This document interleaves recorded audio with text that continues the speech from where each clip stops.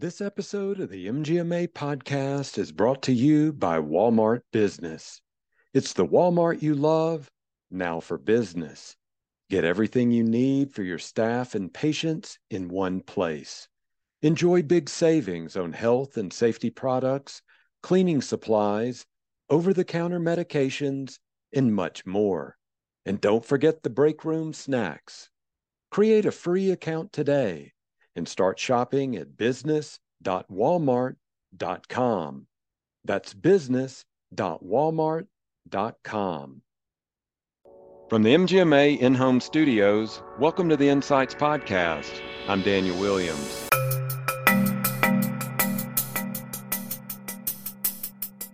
Thinking about residents in long-term care, the base rate of depression or depressive symptoms is about anywhere from 22 to 33% pre-pandemic. In our most recent findings, it's trending in about the 35 to 40% range. That includes people who meet criteria for major depression, but also perhaps who don't meet that threshold, Daniel, but have some disabling daily symptoms as well. That's Dr. Bill Mansbach, CEO and founder of Mansbach Health Tools, LLC, and also CEO and president of Counterpoint Health Services, talking about the rise in mental health issues during the pandemic. We'll hear more from Bill in just a moment, but first, a word from our sponsors. Join MGMA's Pathways Conference DX June 7th and 8th online. Our digital experience is built on 3 content areas vital to medical practice excellence: finance, operations, and data. Follow your path to excellence. Go to mgma.com/events to register today. Breast cancer will impact 1 in 8 women. The best way to decrease mortality in breast cancer is early detection. On-site Women's Health provides healthcare practices and providers with the ability to bring screening mammography in-house, giving the patients the ability to schedule a mammogram at the same time and location as their annual appointment. Partnering with On-site allows more women to keep up with their annual screening and gives anyone impacted by breast cancer a fighting chance. Learn more at onsitewomenshealth.com.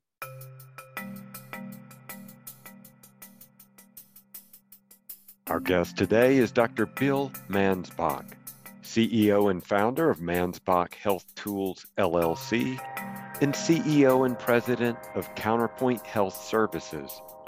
Bill is here today to talk about mental health awareness, the rise in mental health issues, and he also provides tools to help test one's mental health and cognitive abilities. Bill, thanks so much for joining us again on the MGMA Insights podcast.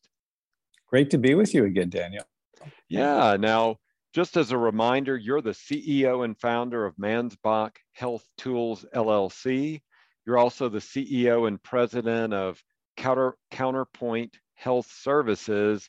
So just give us an idea, give our listeners an idea of what the goals and mission are for those organizations. Well, sure. Thank you. So Counterpoint is a healthcare company in the Mid-Atlantic. We specialize in geriatric psychiatry, behavioral health, and memory care. And much of our work is in long-term care settings, so that would be nursing homes, senior living communities, and so forth. However, we do have clinics, memory clinics, and we do a lot of outpatient work, and certainly we do a fair amount of telehealth, probably spurred on by the pandemic. Mansbach Health Tools supports the BCAT Research Center, Daniel. So that's where we do a lot of applied research. People know us because of the cognitive tools that providers use, like BCAT tools and specific interventions. Okay. I really appreciate that. Now, for our listeners who might remember, we had you on the show in March of 2020. In fact, I looked it up just to be absolutely sure. And it was the first week that we were experiencing the quarantine, the lockdown, all of that was going on. And we got you on here quickly because there were already reports going out about nursing homes, about some of those elder care facilities. We wanted to get you and your expertise on here. So give us an idea. I mean, what's happened over these last 2 years and with the types of patients and facilities that you've been working with? What does that look like? Where is it trending? Yeah, it's a great question, Daniel. So at Counterpoint, we cover about 200 nursing homes and senior communities. So we have a front row seat, really, of what's going on there, both from the standpoint of patient care, but also, and I have to emphasize this, the stress level of staff, professional staff from all levels. So we're talking about primary care through all the consulting groups that are there. And I would also put in this category stress levels of families. So, we started looking at this, dealing with this pretty actively, as you say, when we talked 2 years ago. That hasn't changed. And during this period at our research center, we've been taking the pulse, kind of the stress temperature nationally. And that's not just in long-term care, that's in acute care and in ambulatory care too, across all settings. And in fact, we created, normed, validated, and then published the M5, the Mood 5, which is a stress scale, but it's also used a lot by professionals. I'm sure some of your audience use it as a way of assessing anxiety symptoms and depression symptoms. And I think just to distill the state of the state, Daniel, is that the M5 levels, the stress levels, are no lower than what they were even in 2020. So I think we're in a race here, hopefully not a race to the bottom, but just tolerating the stress level and worrying about the staff turnover that I think everybody is concerned about. It's clearly there, a real thing. Yeah, we want to address that on some different levels here throughout this conversation. So I want to get some details from you, some information on what you've seen then. So you've been working with these different facilities. What has the I don't know if you want to go all the way back to March 2020, but what are you seeing there? Because what I'm recalling from our earlier conversation is there was that quarantine situation initially, as we all remember, and even family members were not able to visit because of the fear of spreading COVID-19 and have that spread throughout one of these facilities. And you and I were talking about the isolation, unfortunately, that many of these residents were dealing with. What have you been studying then? Let's look at it from that way. What have you been studying and what have you been observing from the residents in these different facilities over these last 2 years? Well, the good news is that in most communities, most nursing homes, the restrictions on visitation is mostly lifted. So family members can come in, and that's bidirectional. It relieves, I think, the sense of isolation and all kind of the negative symptoms that go with that for residents, but also for family members themselves. And staff are fully engaged. So in that respect, it's much better than when we spoke, I think, 2 years ago. The lingering issues, though, that we see, one, we've lost a lot of people in this country to COVID-19. So it's the immediate effect of losing 1 million people, certainly many of them older adults, but also all those family members. So those who have survived, which fortunately is most, still have in the front or in the back of their minds worries about, well, are we going to have more variants? Is this going to happen again? So it's kind of like Damocles' sword over people's neck or waiting for the next shoe to drop in some way. So clearly people are really worried about that. People are worried about long hauling, particularly the cognitive fog. We've been doing a lot of work in trying to understand why that's occurring, how long it will occur, and we get these questions, quite often. And whereas one could not say that COVID-19 is the only contributor, but I think the base rate of anxiety and depression among these older adults, and even to some extent, Daniel, their families, is in some ways higher now than what it was when we spoke 2 years ago. So that's, we're seeing that, we're measuring it empirically in our centers, in our research center, and have partnered with other communities throughout the country.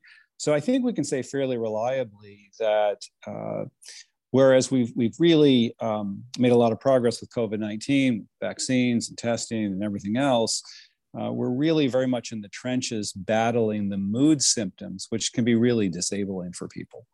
Okay.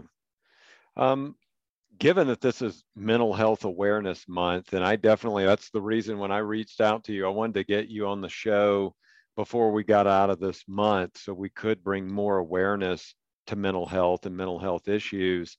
What is your research showing you as far as how providers and patients are coping? I know you addressed it a little bit, but when you're Sure. looking at that data and looking at the research, what are some of the things that are getting your attention, that you're either nodding your head or shaking your head, whatever kind of reaction you're having based on the data that you're seeing?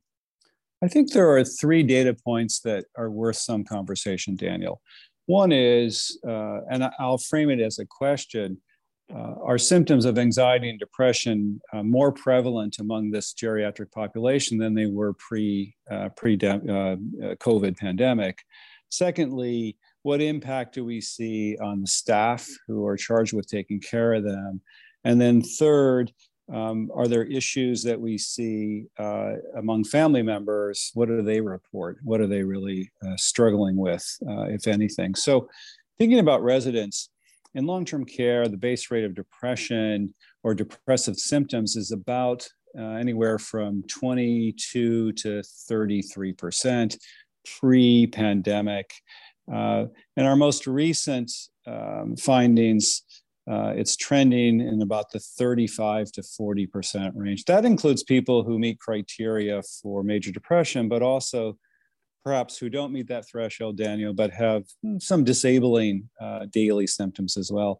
That's mirrored with anxiety as well. So anxiety is kind of the silent stalker, I think, around mood symptoms. We always talk about depression, and we do drives to try to screen for depression, but let's not forget about anxiety. It's just as prevalent. So we're really thinking about a pretty substantial increase in base rate. So that's number one. With respect to staff, the thing that stands out the most is the turnover rate. Mm-hmm. In long-term care, on average, you're in the 30s, if not 40s, and in some areas, turnover is at the 50% level. And whereas turnover was always an issue in healthcare, in long-term care in particular, it's never been like it is now. So we need remedies for that. We can talk about one that we've been working on, the 15 for Me program. I think with respect to families, we see kind of a tale of two cities. On one end, we see people who are really relieved that centers are open, that there are activities, that things are kind of back to normal. But I think there's an anxiety, and it gets expressed in 2 ways. One is what will happen later. So that's sort of anxiety about the future. But the other, and you see it in families of residents who are more long-term care residents, they note that there are more symptoms, both mood and cognitive symptoms, particularly memory-oriented symptoms, in their loved ones than what there were before, and that can't be explained by progressive illness. So, for example, we've done some focus groups looking at the question of brain fog associated with COVID-19, and not just having COVID-19, but living in a community where COVID-19 was prevalent. And what we found is that indeed reports are that it's higher. So family members are really concerned about that as well. Okay. You use that term brain fog, and I've read about that before, but I mean, logically, it seems like, of course, I can just kind of piece together what that is. But from a clinical standpoint, what do you mean by brain fog? Where is it just I'm feeling some stress and I misplaced my keys to absolutely I'm in a brain fog. So where do you move into that category? So the paradigm that I'm thinking about. So I come from the neuropsych world. So I think about it in this way. And let me talk about it symptomatically in pretty basic terms. I think people who have brain fog report that they can't attend and focus. Their concentration is really limited. We measure that something called working memory. How long can you kind of hold something in your head to learn something new or execute a task or something of that sort? So attention is important. Primary memory, just the idea of you read something, you talk to someone, being able to hold on to it. People report that they're having some difficulty doing that. The third is in terms of executive functions, the kind of CEO of the brain, organizing, sequencing, problem solving, that seems to be affected too. The other thing I'll say about brain fog is that invariably it's associated with a mood component, and that's often anxiety, which makes it probably worse. So, it's like double jeopardy. You feel like you're not doing well, and now you're worrying about not doing well, so you're doing worse. Right, right. You had mentioned a couple of tools earlier. Right. Tell us more about those. Give us some insights on them and how we can access them as well.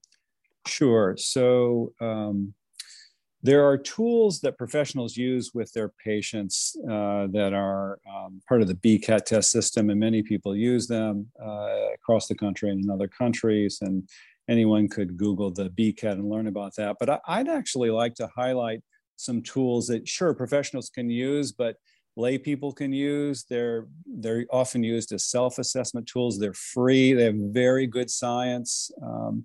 And I'll talk about two and how you get to both of them. Maybe I'll start with how you get to both of them. It's just www.enrichvisits.com. It's a consumer-facing website. Most of those tools are for helping people manage cognition and mood. They're largely free.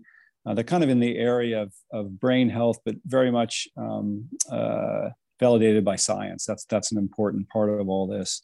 So the two tools themselves, the tool for assessing anxiety, possibly depression, and certainly stress is something called the M5 or Mood 5. If you go to the Enrich website and just go to the banner, you can click on that. That's an interactive tool. You actually get a report, which can be emailed to a physician or a family member with some suggestions. It's not diagnostic, Daniel. It's just a self-assessment. But it has very good science behind it. It was initially validated for people 50 and older, but it's really used very much by healthcare providers now to get a sense of how are they doing. So that's called the M5 or the Mood 5.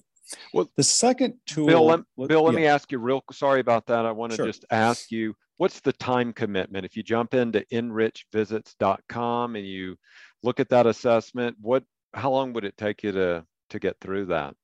Less than 1 minute. Oh my gosh. Okay. Yeah. So just to emphasize, it's not, you don't walk away with a diagnosis, you walk away with an indication. It just so happens that it's quite accurate. So no cost, less than 1 minute. You can do it online. You can do it from your phone. You can do it from any device. And you can use it as a process measure in that you can do it as many times as you want. And one fact that I will share with the audience, what we know from longitudinal, and by longitudinal studies, I'm really talking about studies of 2 years or less, that the M5 is scaled on a 0 to 10 scale, and the cut score is 3. So when you get to 3, 4, you're beginning to show some symptoms. Cut scores above 6 are more problematic. If a person has a score of 6 or higher for 90 days or 3 months or longer consistently, the likelihood of that person having either a depressive episode or what we call generalized anxiety disorder is over 90%. So one way of thinking about it is it's not a diagnostic tool, but it is a way of sort of framing risk. So I think people can use it in a number of different ways. Am I stressed? Am I not? But if you maintain this level for a fairly high period of time, probably talking to somebody would be a good idea. Okay. Thanks for explaining that. And so then there's another tool as well you wanted to discuss.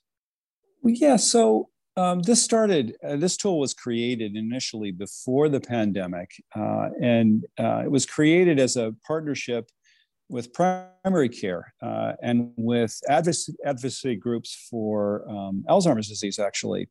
And it's called MyMemCheck. It's also on the same website, enrichvisits.com. It's also free. It probably takes 2 minutes to do. MyMemCheck was created because there is generally a 2 to 4 year gap between when people become aware that they have certain cognitive symptoms before they actually talk to their doctors about it.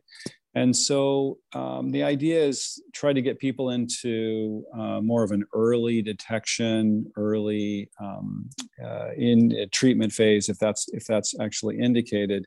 So MyMemCheck is a cognitive self-assessment. Anyone can do it. And if someone's having difficulty doing it cognitively, it can be assisted by someone else. Sometimes it's used in physician offices in the waiting room, particularly around annual wellness visits or just trying to know what's going on. Again, very good science. It was actually published initially, the development study, in a primary care journal. One needn't be in primary care to use it. It's used, it's used in dermatology. It's used in lots of different, sort of environments. But again, it's another tool. And the reason why these tools are important, Daniel, in my judgment, is that we just see elevated rates of mood and cognitive symptoms. So whereas it's always important to screen, it seems to me it's even more important now. Mm-hmm. Yeah, and I wanted to follow up with you about that. So you had sent me some information earlier, and you've talked about some of this already. You said that depression and anxiety levels among adults of all ages are higher than pre-pandemic levels. As you had mentioned earlier, the estimates are they could be even 10 to 15% higher. They could be in some cases. So you were saying that the importance of screening patients is key. You mentioned a note to me here that one does not need to be a psych provider for this. So go into that a little bit more detail and how other specialties can help in this, mental health awareness as well for their patients. Right. So when people present to your office, it doesn't matter what area of medicine you're in, they bring their whole selves. So in our view, particularly if you have people who are 50 and older, being in that category, obviously there's a difference between being 50 and being, 100. But generally speaking, we see cognition actually as a vital sign. It's not traditionally thought as a vital sign, but the way I really think about it, the way we think about it in this kind of geriatric research is that cognition is so vital to everyday functioning. Everybody wants to be able to live as independently as possible for as long as possible, yet we don't really measure it very reliably. There are a lot of screening tools that are out there that are just not very good. We actually did at our center, Daniel, we did a study that was funded by CMS. And one of the questions was, could a physician, could any healthcare provider who is not using a standardized tool, can they detect mild stage dementia from, let's say, mild cognitive impairment or pre-dementia syndrome? And whereas most professionals said that they could, less than 50% of them actually did when they were actually, kind of put to the test. So we think that if you're in any area of medicine, you have a patient who comes through, particularly if you want them to take medication or follow through with appointments, having a screening tool for cognition and mood is really important. And if they can do it at home and email it into you or bring it into you, it's just a data point in some ways that might be of some real value. Okay. Okay. So there's a couple more questions I want to ask you about this. And one of them is when we were corresponding earlier, you had mentioned something about having data on another program called 15 for Me. And you said Right. in our correspondence that it's designed to lower stress and mood symptoms. Um, Tell us more about that, because that's one I had not heard about previously. So 15 for Me really evolved out of the pandemic, Daniel. So as we began to report in 2020 and certainly in 2021, these high levels of stress, and we began to report all the burnout and turnover actually in all areas of medicine. The question was, okay, this is frightening, but what are we going to do about it? So we set about trying to create a program that was evidence-based, that we could demonstrate could do a few things. It could reduce stress empirically, could reduce turnover, which is and has been a tremendous problem, and three, would confer a more positive view from our colleagues about their employers if they had this as a sort of a wellness program. So unlike a lot of wellness programs that aren't well used and aren't well researched, our team was able to create something called 15 for Me. It takes about 15 minutes a day. You can do it from an app. And it's based on the 3 C's of stress reduction, cardio, cognitive, and centered breathing. Each component is evidence-based, so they've gone through protocols. And what we've been able to demonstrate is that we can reduce, after 4 weeks doing the program, 80 to 90% of all participants reported a significant, subjectively so, significant reduction in their stress level. But if you look at the M5, which we actually used, turns out that a similar number of people had a statistically significant improvement in their M5 scores after 4 weeks. And what was really striking to us was that 80 to 85% of participants said that they felt better about their employment situation. So we followed up. We did a lot of other queries about turnover and so forth. So it turns out that program does reduce stress, but it also reduces turnover. It's actually not available for anyone until actually the beginning of June. There will be a link for it on that same website, that enrichvisits.com. You can read about it now, but we're excited about it because I think we have a solution that's evidence-based, that's self-paced. You can do it whenever you want. I know that there are employers who are allowing their people, their staff, to do it at work for periods of time. You don't even have to do 15 minutes at one time. You can do 5 minutes at one time. But we're quite excited about this as a solution that's really needed. That is some great information then. So what are some final thoughts then? You've covered a lot of ground here about mental health awareness. Anything else you want to leave us with today? I think one thing that your listeners will resonate with, and that is the stress that we experience in healthcare will not go away anytime soon. So we are in a marathon. We're not in a sprint, and because of that, we really do need to think about not only screening our patients, but sometimes screening ourselves. And we need to think about interventions that aren't always about medication. Medication is really important, but there are also some non-pharmacologic things that we can do, whether it's 15 for Me or some other activity that people really enjoy. We really need to take this seriously. And I think in healthcare, we tend to just say, well, that's what our patients do and not what we do. But we are no different from our patients in this respect. All right. Well, Bill, I want to thank you so much for joining us again on the show, for sharing these insights with us. It's much needed, bringing this awareness and these tools. I am going to be putting these different links and the tool names in our show episode notes for people to access and just click right on the link.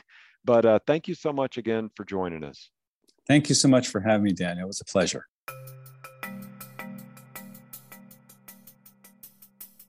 Well, that's going to do it for this episode of Insights.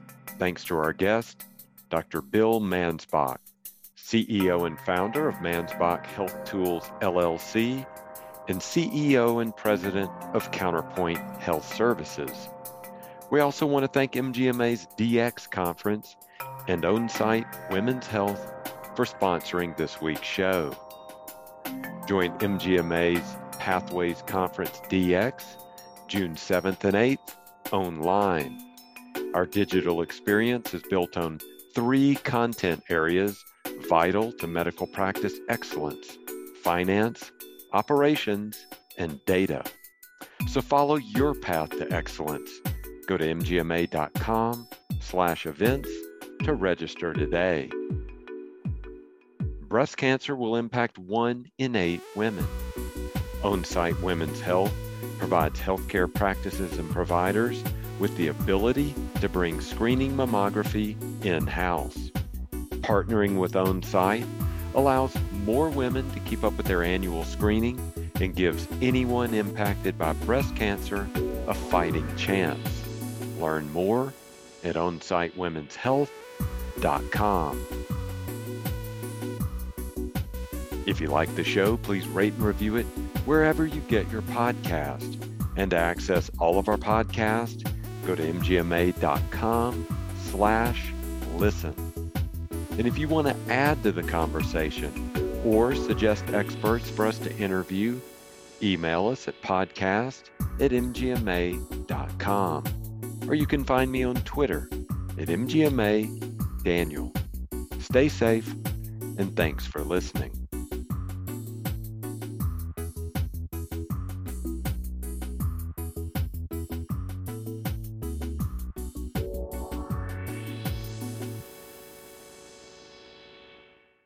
Hi, this is Declan McGee, one of the producers for the MGMA Insights podcast. If you like the work we're doing, please consider becoming an MGMA member. Learn more at mgma.com/membership. Thanks. The popular buzzword we've been seeing everywhere is AI. But what we all want to know is how we can implement and use it to our advantage. When it comes to improving margins, accelerating cash flow, and optimizing staff performance, there's a one-stop shop using cloud-based predictive analytics. MGMA Analytics is your AI-enabled tool that upscales technology you've already been paying for, so you can silo your disparate systems and make data-backed business decisions. Visit mgma.com/analytics and see how AI can revolutionize your finances and operations. Again, visit mgma.com/analytics today.